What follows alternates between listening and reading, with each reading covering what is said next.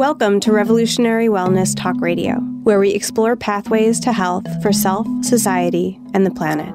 We are home to a range of voices, as there is no single roadmap for meeting the challenges of our times. Tune in each week to expand your perspective, deepen your attention, and cultivate practices that support personal, communal, and global health. Thank you for joining us on this journey. Now, here's your host. Welcome, everyone. I'm Annie Levin, and this is Precipice, a show that aspires to stand at the edge of what we know, what we understand, what's familiar or comfortable, to see what conversations emerge from there. We invite guests willing to explore that terrain with us. They may be expert in certain things, but none of us are expert in navigating this troubled time. So we will be wondering out loud together. It's my great pleasure today to be speaking to Lindsay Scott. Born and raised in Rantoul, Illinois, Lindsay is no stranger to the strange, plain beauty of small town spaciousness.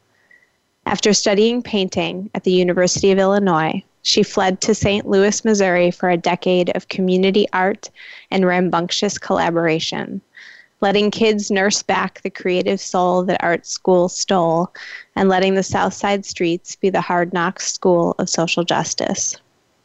One healing crisis, 2 superhero bike tours, a yoga teacher training, and a permaculture design course later, she followed insistent gut tugs to move back and rekindle the home fire.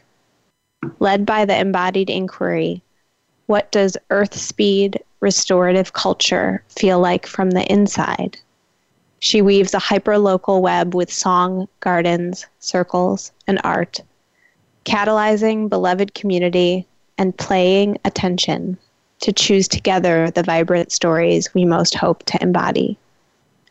I've known Lindsay since 2013, when we spent 2 weeks taking a permaculture design certification course together on an electricity and petroleum-free farm and education center in Northeast Missouri.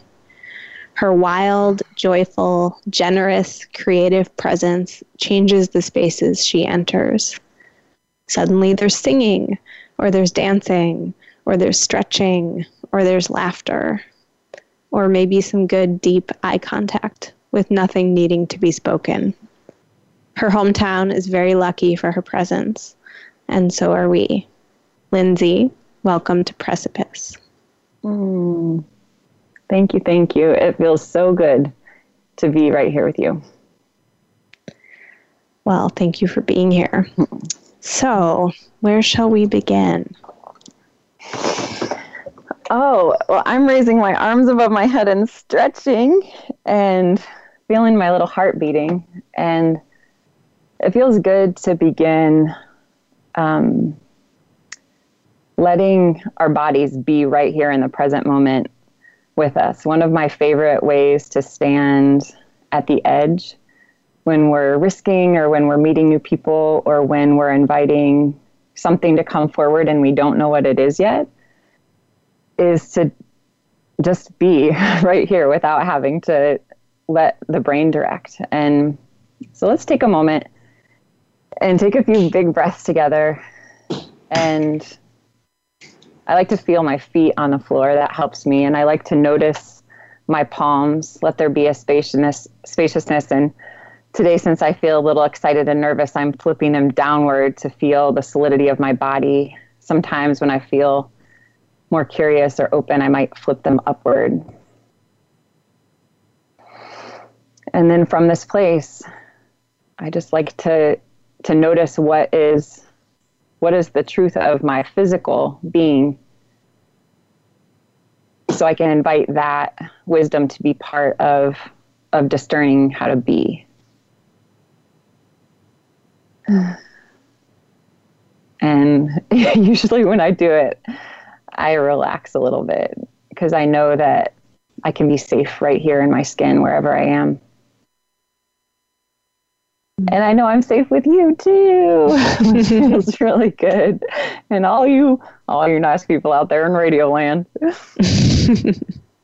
Yeah. So here we are with our bodies and the wisdom of our bodies and all the things that get to come. through us and be here with us today.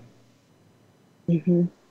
I noticed when you made that invitation how much of my energy was up in my head, and that breathing helped it move a little bit down. So now it's maybe some of it's in my body again, which is good.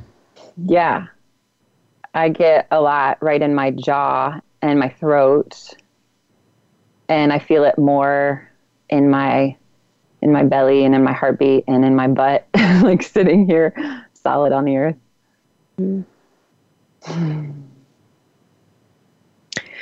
Well, so Lindsay, for the last 4 years, you've been living in your hometown of Rantoul, Illinois, which is a rural town of, I think, about 13,000 people. Yeah, so says Wikipedia. Oh, hey, you know more than I do.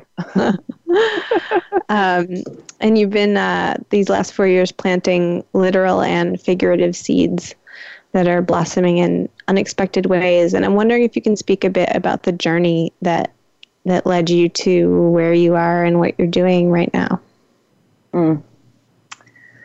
I would love to take on that question.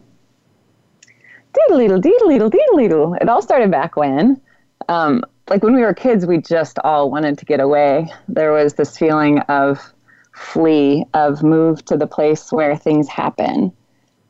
So I went to school, not far away, but I went to art school, which was a departure for me. I thought I would be studying medicine. That was the way I'd cultivated my mind and the sort of expectations I had for myself. But then I became really interested in healing less from the physical, go to the doctor, HMO side of things, and more how story and movement and expression can draw us together. And I became very curious about how communities heal.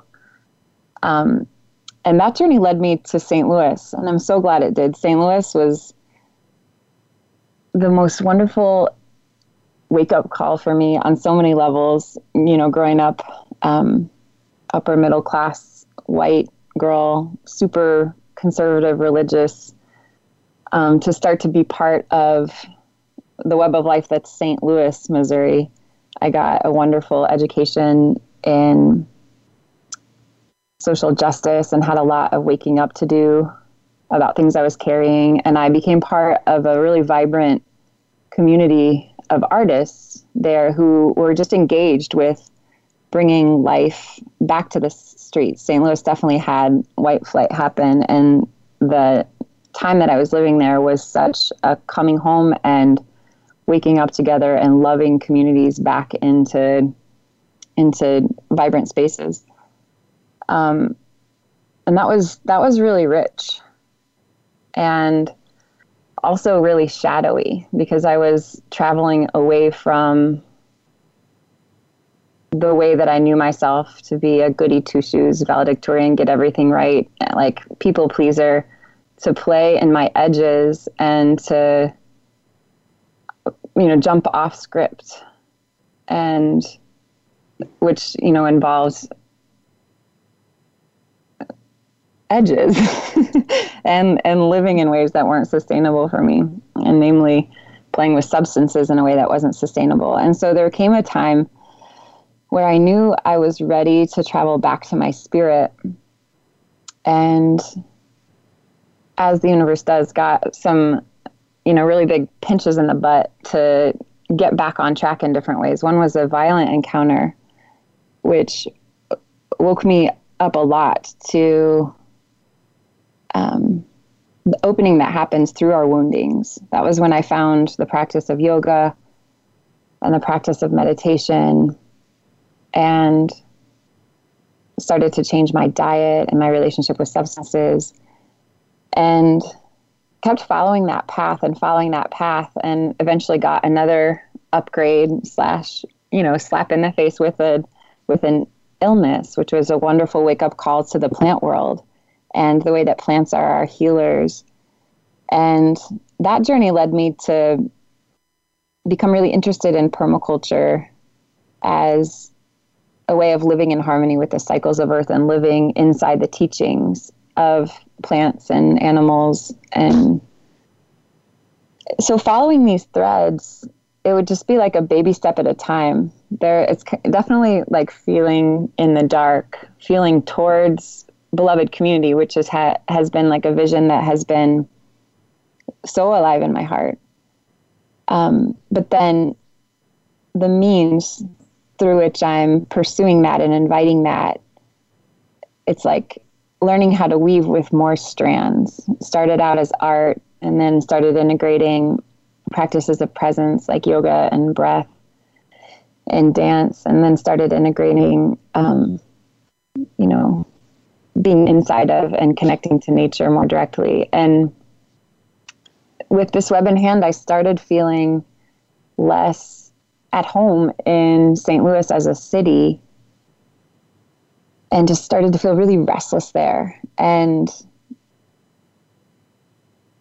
I had encountered the work of Dominic Barter with Restorative Circles, and he asked a question that just landed in my being with such resonance and kept echoing. And the question is, where do you belong that you no longer go?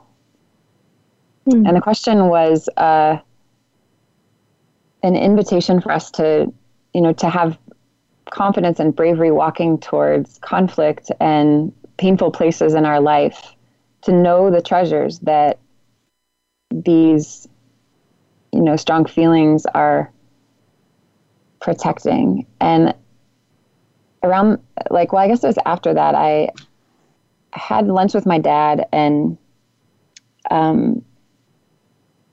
we had not been so close throughout my 20s because I was just exploring in a way that really wasn't in keeping with our family's culture.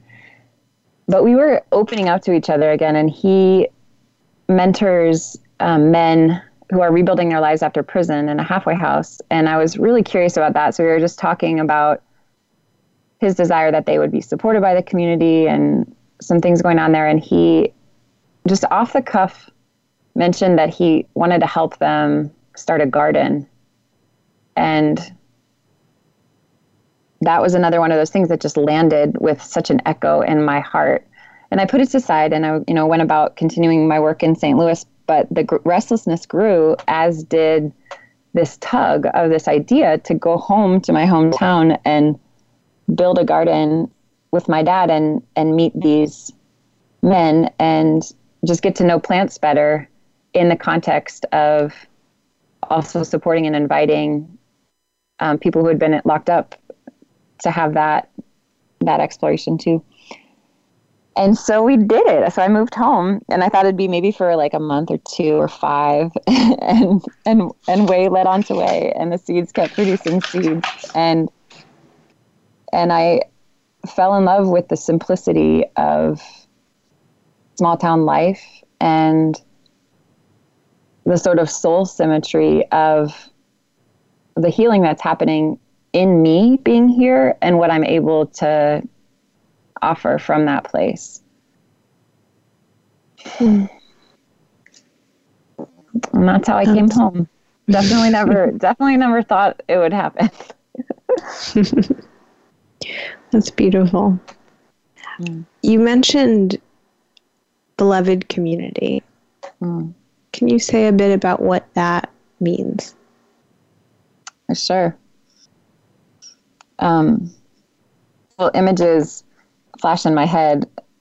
Right now I'm sort of sketching a remix of Edward Hicks as a painter that painted again and again and again and again a painting he called The Peaceable Kingdom. And it's based in the biblical prophecy of the lion laying down with the lamb.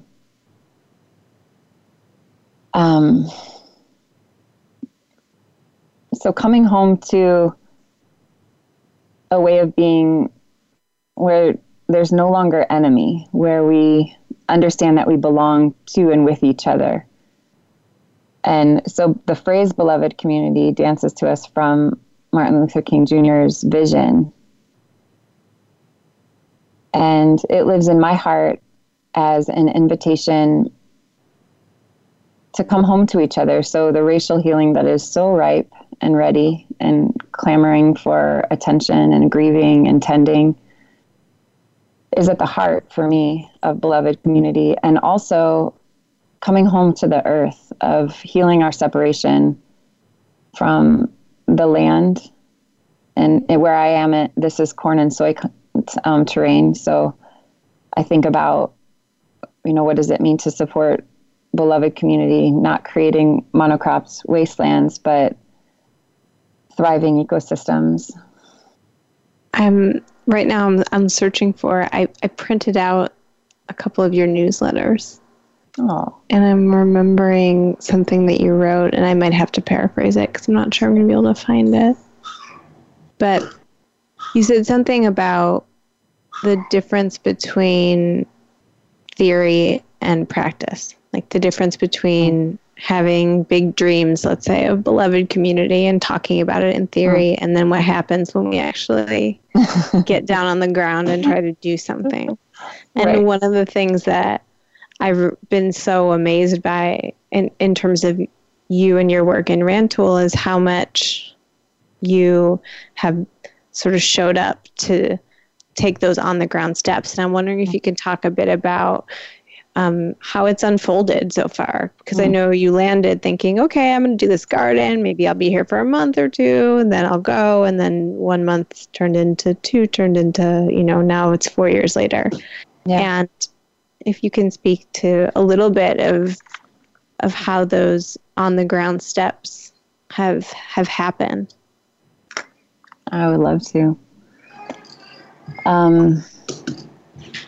Yeah.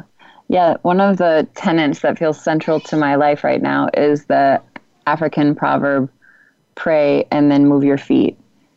So, yeah, I love swimming inside these giant ideas, and I can definitely get stuck there. And so I love just like, what is the next available step I can do to ground this dream into this present moment?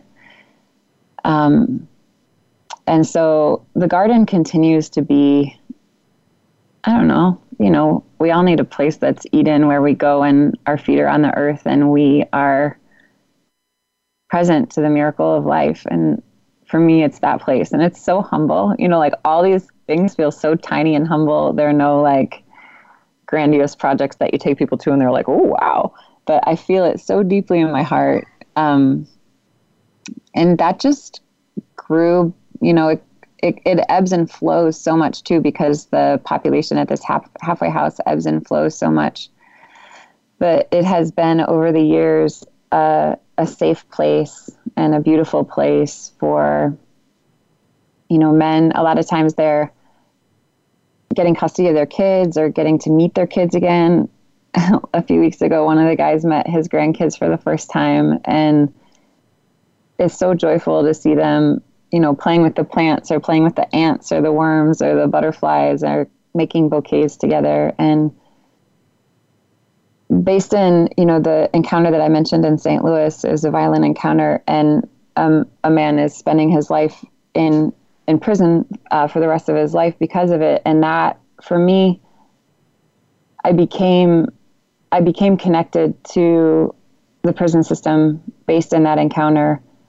And it's part of the prayer of my heart that system be healed, and that the humans who are inside of it are loved and supported to know themselves, and that the trauma that often causes the crime could be released. And that's such a giant prayer, right? And so for me, having a place where I can go and interact and get to hear the stories is just, I'm grateful to have that place, and grateful to have a place I'm so healed by stories. Like the way we can just educate each other by telling each other who we are is so nourishing to me. So that would be one of the ways. The yoga studio grew. Like I never imagined to start a yoga studio here. I actually didn't want to start teaching yoga when I came home because I grew up in a church where that is seen as like not godly. Like that is not an acceptable practice in the church culture that I grew up in. And so I didn't really think there would be a desire for it here, but there was. People started asking me, And so based in that request, then I said yes. And I actually started teaching in the basement of the Methodist church. There was an awesome Lakota woman who was a pastor there, and she and I just got on so well. And she invited me to teach classes in the basement there of their Methodist church.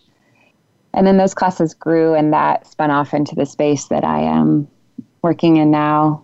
So yeah, it's just kind of saying yes to the thing where there is liveliness and allowing those threads to gain energy and take a life of their own. We just started a women's circle in the same way. We had a class of women who we really loved each other, and we really got into supporting each other. It was this Self-Care Saturdays series, and we started texting each other nightly gratitudes to just strengthen our gratitude muscle, and that developed a relationship that turned into a monthly moon circle. And I wouldn't have imagined these things. I think I'm being healed of like ideas that I have of what's not possible here, based in feelings of loneliness and being the odd duck growing up. And so I love being surprised. Yeah. Can you tell a story of an interaction you had, or can you think of a specific time where something happened that really went against your expectations of how it would be where you are?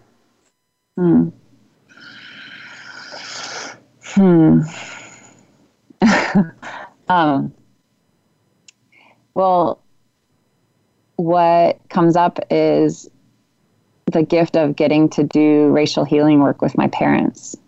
I love playing that game of like telling yourself 5 years ago what you'd be doing now.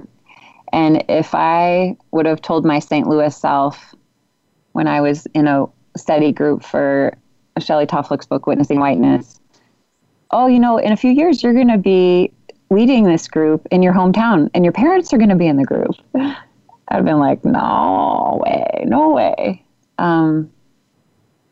So they're small, but they're so sweet. Another one that comes to mind is, I love, as a yoga teacher, giving just gentle adjustments in Shavasana to help people ground, and because they feel so good. And the first time my second grade teacher came to my yoga class and I was holding her head in my hands, there was just this really sweet feeling of healing, of, what happens when the generations shift and the younger start to get to give to the elders, that just wasn't a part of my life as richly when I lived in St. Louis. It sounds like one of the themes I'm hearing in what you're talking about is coming into different relationship with the idea of what's quote unquote small. Oh yeah. Like, how has it been growing up in our culture where there's so much focus on what's big, coming back to a place that's small and doing work that maybe others or you yourself might look at and say, well, but it's so small. Yeah, it's such a dance with my sweet little ego. Sometimes it's so scary to be here. I feel like so lost from the big picture of like things that are exciting. You know how you can Instagram at night and just torture yourself with all the exciting things you're not doing. And then sometimes it feels so sacred, it almost hurts. Like it's so beautiful and right. And it's just so fun and funny to watch the fluctuation and understand where my energy and perception is at. And I think the word is morphogenesis. You can help me here. And the more beautiful world our hearts know is possible, in Charles Eisenstein's work, how he talks about, these tiny acts rippling out. And if we really, really start to let ourselves be known and be held in this web of life, our all of the notions that we've been taught about success and scale are just dissolved into a frame where instead what's important is soul. Like being in alignment with soul and being in the energy of love and gratitude and service is like, it's kind of really all there is. And so, I mean, I love big thinkers and systems thinkers and people who are creating like just giant effective switches in paradigms. Yes. And I really understand that each of us weaves in a different way, and that's perfect. And so it's like, yeah, just continuing to invite myself to trust that and be so compassionate with myself when it feels scary. Mm-hmm. Well, and morphogenesis that you mentioned, I think that's Rupert Sheldrake's idea.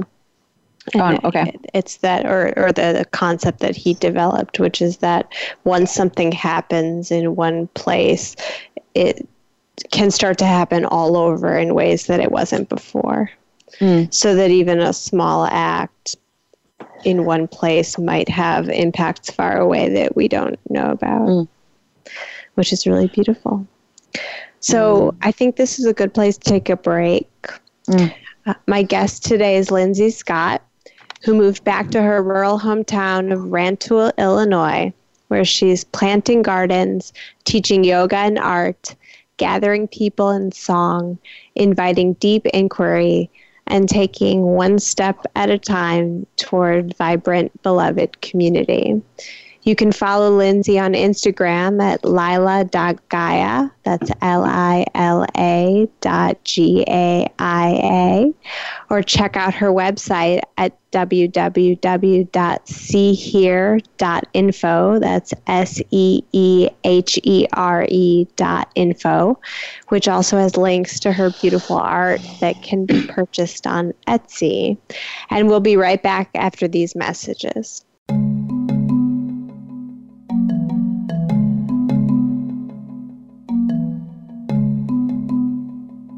Opinions, options, answers. You're listening to Voice America Health and Wellness. Do you know that you were born to experience revolutionary wellness? Have you wondered why extraordinary physical, mental, and emotional health has eluded you? Do you know that your infinite personal power resides right here in the present moment? People all over the world are awakening to their birthright, revolutionary wellness. Subscribe today at revolutionarywellnessmagazine.com and begin your journey into the mystery. Engage with experts in topics of nourishment, wisdom, and empowerment. Develop mental clarity, live wholeheartedly, and be empowered to live an authentic life of passion and purpose. The world, now more than ever, needs you to feel revolutionarily well. Explore and integrate new ways of being. Learn to access your own unique treasure, the wisdom that is right there inside you, waiting to be revealed. Experience a renewed, vivid, and nourishing relationship with yourself and the world around you. Log on and subscribe to Revolutionary Wellness Magazine today and experience the publication devoted to your journey toward extraordinary health and well-being. RevolutionaryWellnessMagazine.com. In these times of converging crisis, the world needs us now more than ever before. Revolutionary Wellness Magazine is devoted to amplifying inspiring voices, facing challenging realities head-on, opening up new places of power, and inviting curiosity about the paths we might take toward personal, communal, and global health. The magazine aspires to help us become the change we wish to see in the world, co-creating the more beautiful world we know to be possible. Join us on this journey. Log on and subscribe to Revolutionary Wellness Magazine today at revolutionarywellnessmagazine.com. Now you don't have to stay linked to your desktop or laptop. Take Voice America on the go and listen anywhere. Get our mobile app for iPhone, BlackBerry, or Android at the Apple iTunes App Store, BlackBerry App World, or Android Market. Opinions, options, answers. Voice America Health and Wellness.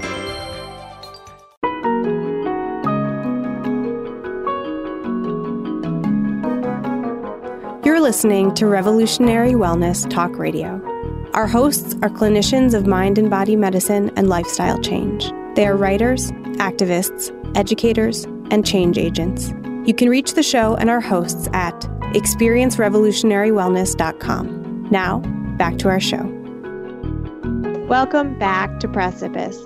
I'm Annie Levin, and my guest today is visual artist, yoga teacher, song leader, and gardener, Lindsay Scott, who 4 years ago moved back to her rural hometown to plant seeds, literal and figurative, in her home soils. So, Lindsay, one of the, hats that you wear in your hometown, one of the seeds you're tending is carrying song. And we haven't talked about that yet. I'm wondering if you might share a song with us. I would love to. Singing came back into my heart through a festival called Village Fire Singing, which is one of so many popping up around the globe. Just the knowing that song is something that we share and need is rippling around Singing Alive festivals. And I had loved singing from the time I was a child. My mom was a praise and worship leader at our church. And so song as a way to connect with the mystery, as a way to express your heart, is something that is some of my very earliest memories, just her singing her heart song as we would be getting tucked in and she would just be on the piano freestyling. And so as I, left that conservative Christianity of my youth, I stopped singing, and finding my way back to this way has been so fun and healing. And I often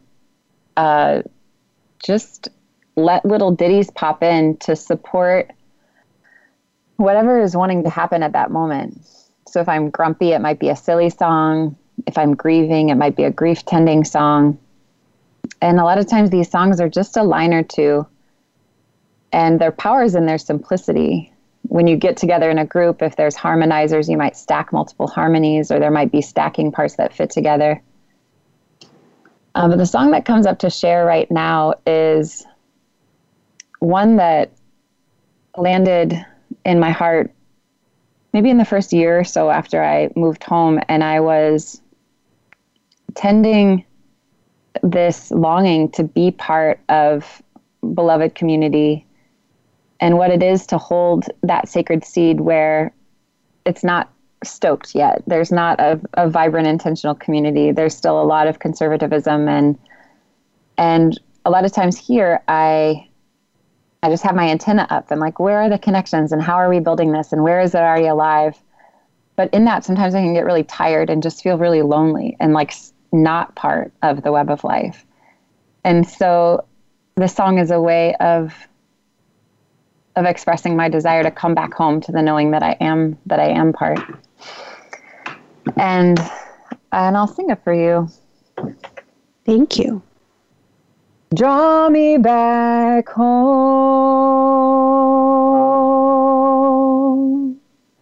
Welcome in the web of life. I am home in my soul skin now. Draw me back home.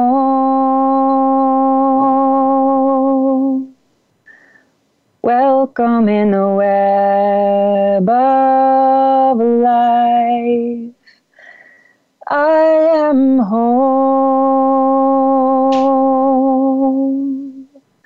in my soul skin now. And then you just sing it till you feel it. So the words are, draw me back home, welcome in the web of life. I am home in my soul's skin now. That's beautiful.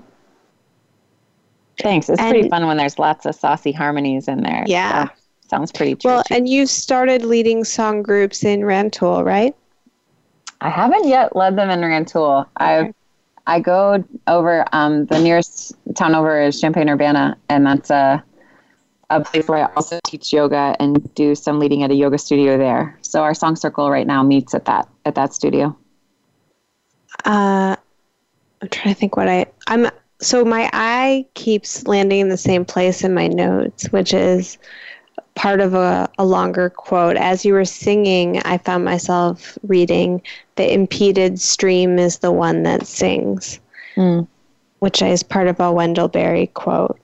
And again, I keep thinking about the work that you're doing. So all these things have started to blossom over the last 4 years, that you're teaching yoga and leading songs and planting gardens. And I know there's more we haven't even talked about, teaching art and more. And I know too, though, that it hasn't always been easy to stay with this, to stay with these seeds that maybe they don't grow quickly, or there's all those times you mentioned, there's times of loneliness. And I'm wondering if you could just speak to how you've navigated staying to tend these things when it wasn't always easy.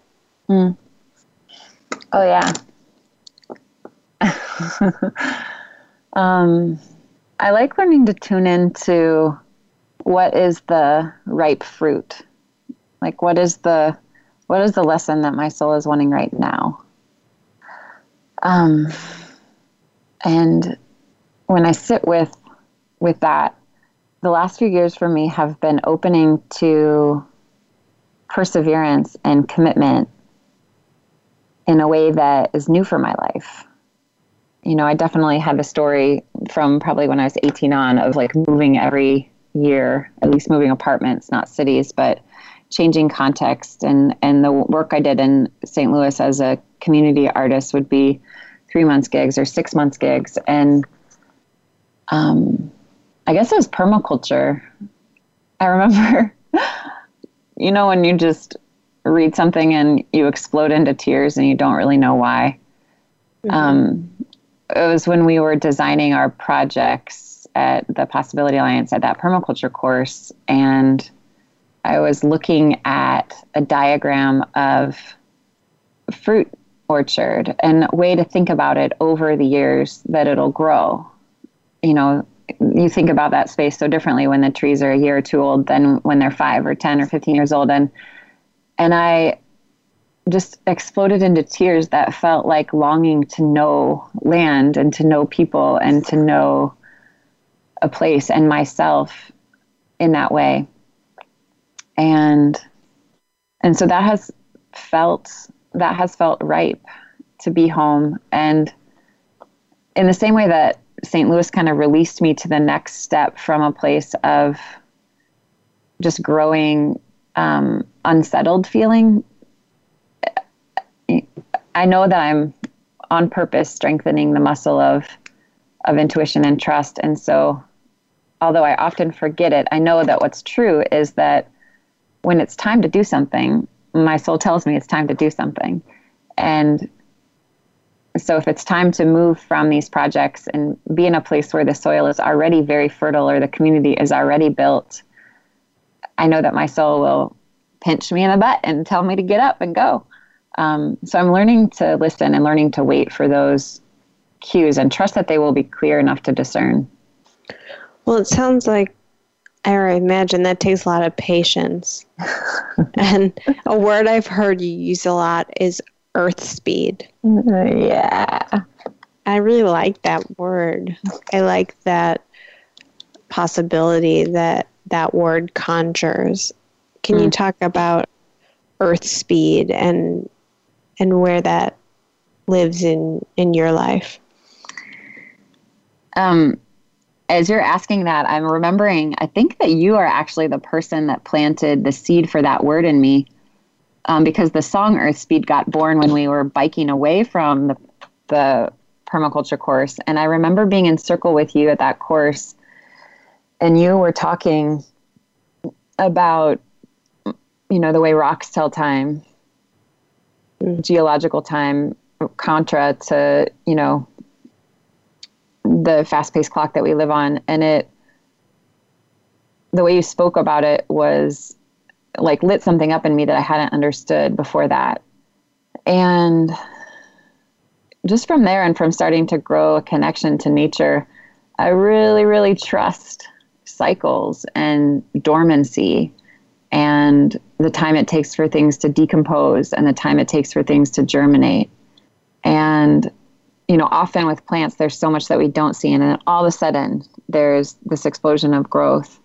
And so those are some of the things that have supported my patience and my curiosity, I guess, and that we don't know. Like so much, we only see one tiny corner. I think it's always a gift from life when we get a reflection back just at the time we might need it. I know that like when I got to be in the public school system this last fall, I felt so ineffectual in the face of all that is the trauma that the students are carrying. And then, one day I got this stack of thank you notes from them, and it helped me broaden the story of impact. Because I think it's a lot of times it's really hard for us to see who we are and what the work that we do is making possible. Mm-hmm. Well, and I can imagine how day by day, it's hard to see that anything's happening at all. Also like plants, it can be, if you're watching the grass grow daily, it's hard to see. But if you step back and look what happens in a week or a month or a season, there's a lot happening. Right. And I watched the YouTube video that you made with your students, the Grow Beyond song. Which I think is posted on your website. So I'm going to encourage people to check it out. But it really, that you wrote a song and really developed that song with the students and then made a video. And it at least showed me the incredible richness that was able to happen in that big system. It was sure fun learning to listen for the restorative possibilities. As someone who is really excited to root out trauma from our bodies, it feels real bad to be part of putting it in. And public school is, teachers and administrators come in with so much love, and there's just so many ways that the system is stacked to perpetuate separation and perpetuate, repressing the natural wisdom of the body. And so being in that system with an ear towards possibilities for countering that was a gift. And also just to learn what it is in my own nervous system to come ready to listen day in and day out. But I was just so moved by the brilliance of the students' lyricism and the rhythms in their bodies and how much they loved dancing. And even though it was, mostly drawing and painting kind of curriculum, just scooted those things over so that we could make room for what was already alive. You're just mentioning dancing and the students getting into their bodies. And just before this interview, you mentioned to me that you're going to be teaching yoga to one of the athletic teams at the local high school. Is that right? Yeah. It's been so fun to see, where people will tiptoe past like this weird thing. What is this weird thing that you're doing? And reach for it. And just to connect with people who are open-minded. There's definitely a lot of fear of yoga, especially among men here. That's not something that you do, but there's a couple coaches who, are obviously tuned into the support that yoga is to professional athletes. And so I got to experiment with the track team this spring. And I just got a text that I'm going to be working with the football team, which is so fun. It's so fun to connect with, teenagers. Just seeding mindfulness practice at that age is a place where I feel so much aliveness. I'm wondering about teaching yoga in your small community where I'm imagining there's not a huge yoga scene, and that maybe many of the people that you're teaching have not done yoga before they show up to your class, and what you've noticed happens for them to come into their bodies in that way. Yeah, it's such a gift to watch that, melting process happen. It's definitely like kind of a high risk thing, I think, for a lot of people. I think they kind of watch it on Facebook for a while, or they'll call. I have beginners almost every class, like people who it's their first class. And that is one of my favorite things in the whole world, just to get the gift of supporting someone in their first class. Definitely the only yoga studio in town. And, I'm really coming to fall in love with my people. Like, the most common phrase I hear people describe my town with is salt of the earth people. And, there can be a shyness or a conservatism. So a lot of times there's a lot of giggling, when I ask people to do breath practices that seem strange to them. So yeah, my teaching style, I tend to be very, very clear, use humor a lot, give people a lot of space. I definitely teach light on Sanskrit and philosophy, inviting people to come into the universal experience of listening to their body teacher. And yeah, I just adore watching people melt from, the nervousness of class number 1 to feeling just like they know how to be in their bodies, like they have permission. That's actually one of the words my song teacher, Lawrence, uses this word that means a lot to me. Because when I was growing up, my dream was to be a medical missionary. And then that went out the window with the passing of my traditional religious practice. But the word permissionary like lands in that same space of just living in such a way that when you walk into a space, people are really clear about the permission they have to fully be themselves. And so that word permissionary is one that I carry in my heart and my mind, and all of the verbs that I'm up to here of just, what is it to live in such a way that we feel fully welcome, all of us, our darkness and our light, our weakness and our strength. Has anything changed around that sense of welcome in the last 6 to 9 months in terms of the political climate? Like, I'm wondering what it's like to be in a really conservative place, offering some of the things that you're offering, which are maybe less conservative, or like how. I don't know what I'm trying to ask, but there's so many questions for people about how do we come together when we have such different ways of moving in the world in this country. And I don't even mean an us versus them. There's multiple ways of approaching what it is to live as a community in the world here in the U.S. And I'm just wondering how what you're doing comes up against that. So Rantoul grew up as a farming community, mostly German farming community. And then for many years, it was home to Chanute Air Force Base.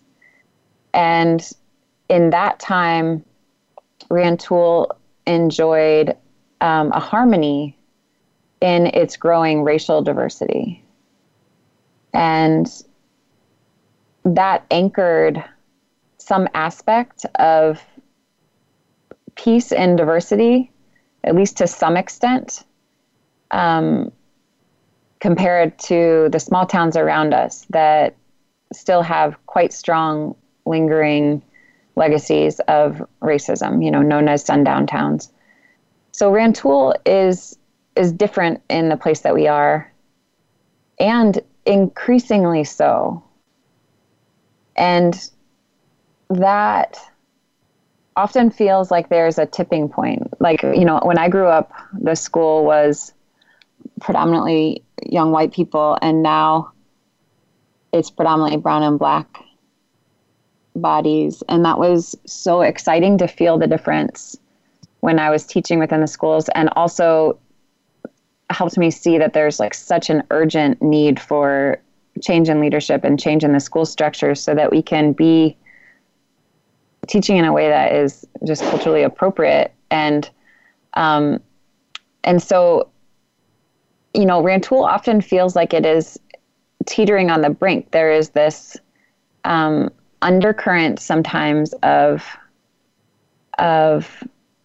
racism and small town, small mindsetness, but then there's also this burgeoning diversity and the opportunities that come from that and the fear that comes from that.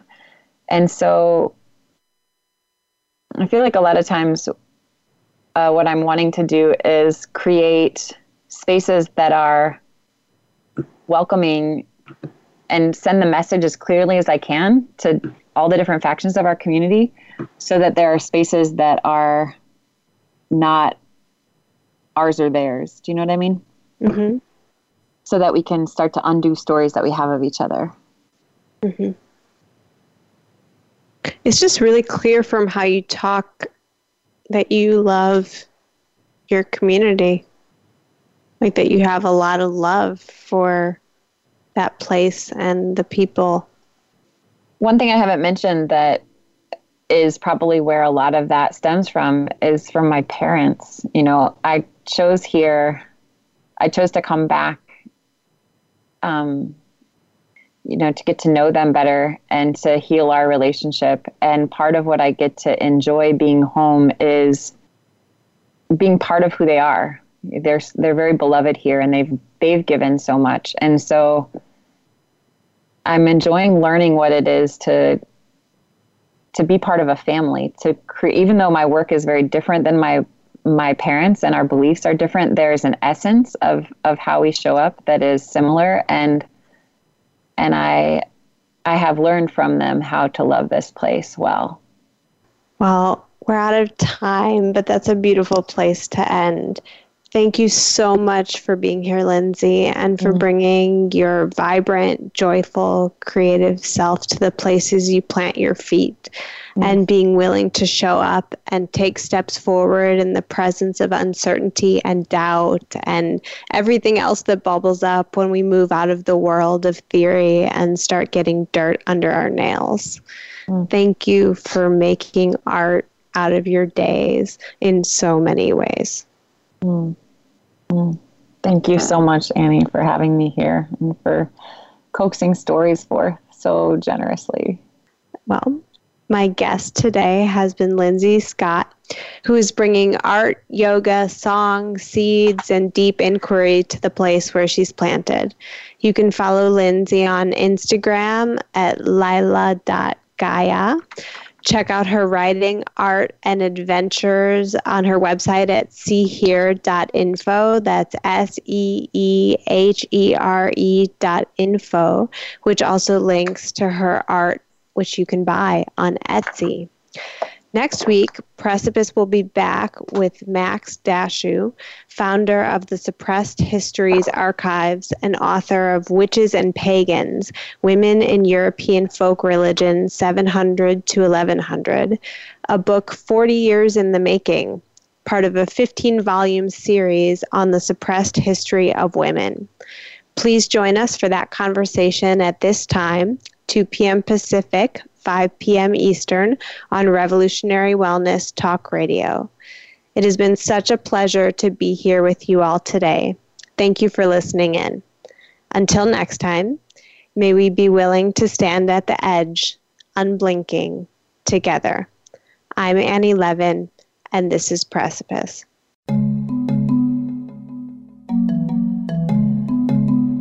Thank you for opening your heart and mind to new ways of seeing, to greater degrees of compassion, and to pathways to health for our world with Revolutionary Wellness Talk Radio.